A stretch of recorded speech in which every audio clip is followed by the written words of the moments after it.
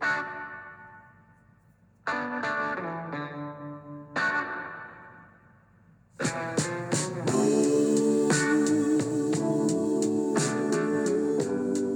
morning and welcome to the Marcus Today pre-market podcast. My name is Henry Jennings. It is Wednesday, the 29th of March, and as usual, with all the information contained in this podcast, it is general advice only.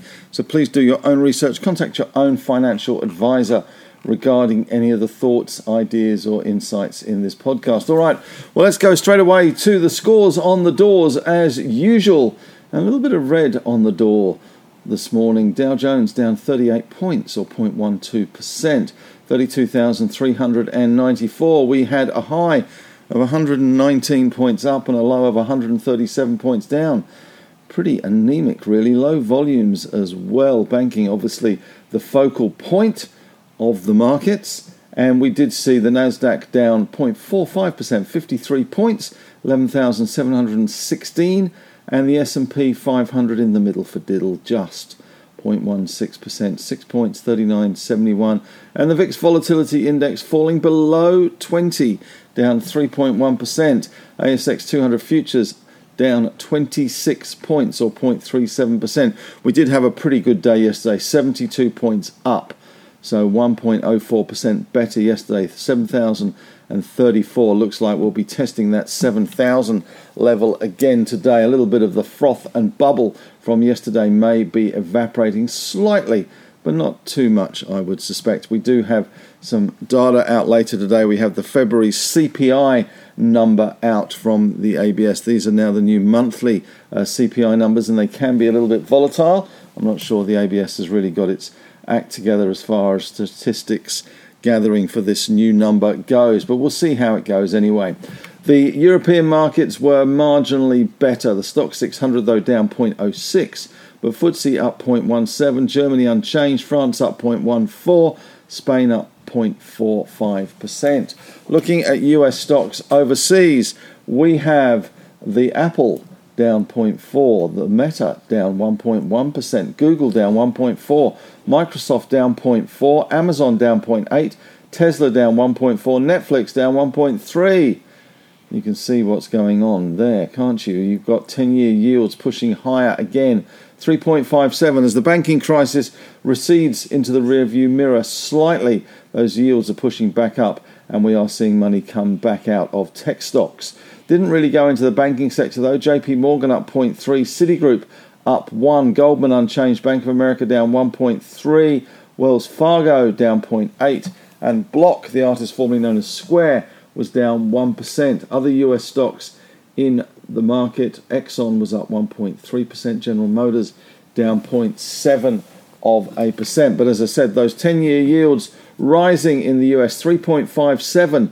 2 years back above 4%, 4.08%. Aussie 10 years, 3.35%. So sneaking up again, money flowing back into that bond market. Out of the bond market, those yields increasing. UBS in Europe was up 1.7%. Deutsche was down 1.6%. Barclays pretty much unchanged, but the yields is what it's all about at the moment. We had Bitcoin up just over 1%, back above 27,000. The Aussie dollar back above 67 cents, 67.05. US dollar index fell 0.4%. And we saw oil prices better last night, 0.7% higher, and WTI up 0.6%. Gold also putting on a little spurt, up $16 to 1973, 0.82% higher. Platinum down 0.9 though. In LME pricing, copper up 0.4%, nickel up 1.2%, aluminium up 1%, zinc up 0.5%, lead down 0.3%, and ton up 1.1%. Iron ore pretty much unchanged, although we did see Dalian iron ore futures up 3.3%, so that was going well. Coal up 4.9%, but we are seeing lithium once again under pressure, 3% down last night. So the big lithium blip up yesterday, is that going to last? We shall see. In overseas markets, in commodity stocks, BHP up 2.2%, Rio up 1.5%, Freeport McMoran up 1%, Alcara up 1%, Teck up 0.6%, Anglo American up 1.1%, Glencore up 2.1%, Vale up 2.1%, and Albemarle, much in the news here at the moment, down 0.3%. Just for your interest, CBA trading up 1.3% in international trade. But we did see in the US that falls last night, bond yields climbing back above 4% in the 2 years. That did put pressure on the stocks, did put pressure on tech names. So that is certainly something to bear in mind. Bank stocks also heading a little lower following a hearing in which 3 regulators said they would favour more stringent regulations in small institutions. Some regulations may be in order rather than more stringent. And in other news today, Jamie Dimon has been deposed in the Jeffrey Epstein lawsuits. So that will be interesting to see how that one pans out. Oil prices better last night. Iraq has curbed some of its exports. There's a bit of a legal dispute going on between Iraq, Kurdistan and Turkey, which has affected 400,000 barrels of oil a day, constricting those global supplies. Locally today, we do have that February CPI number out. Also in the AFR today, there is talk of Santos's Barbarossa project targeted in the carbon plan, which has been agreed with the Labour government and the Greens. So there's certainly a lot to shake out in the oil and gas sector on the back of the new landscape for carbon emissions and fossil fuel projects. So that'll be interesting to see how that one goes. The AFR Banking Summit continues at the moment, and every banker worth his salt is saying how strong everything is and how good everything is. So wouldn't expect that to change too much either. In terms of local news today, we have speculation in the Australian that Potentia could offer $1.75 to $1.80 for Tyro payments. I would just like to say, just get on with it already. And Westgold Resources reports drilling results from Big Bell expansion, including 50.37 metres at 5.055 grams a tonne gold from 746.6 metres down. So it's quite deep, but certainly quite high grade as well. United Malt Group has been upgraded to an outperform from a sell at CLSA. That's quality recommendations, isn't it? That's basically after the bid, they're now saying it should be an outperform, having said they should sell it before the bid. So well done, CLSA. Cube Holdings downgraded to sector perform from outperform at RBC Capital Markets. And of course, all the talk in the papers today are about Tim Goyder, who had a pretty good day yesterday, what with Chalice and probably more importantly Liontown. He has 15% of Liontown. And there's lots of talk about Albemarle throwing down the gauntlet to Rio Tinto and Wesfarmers.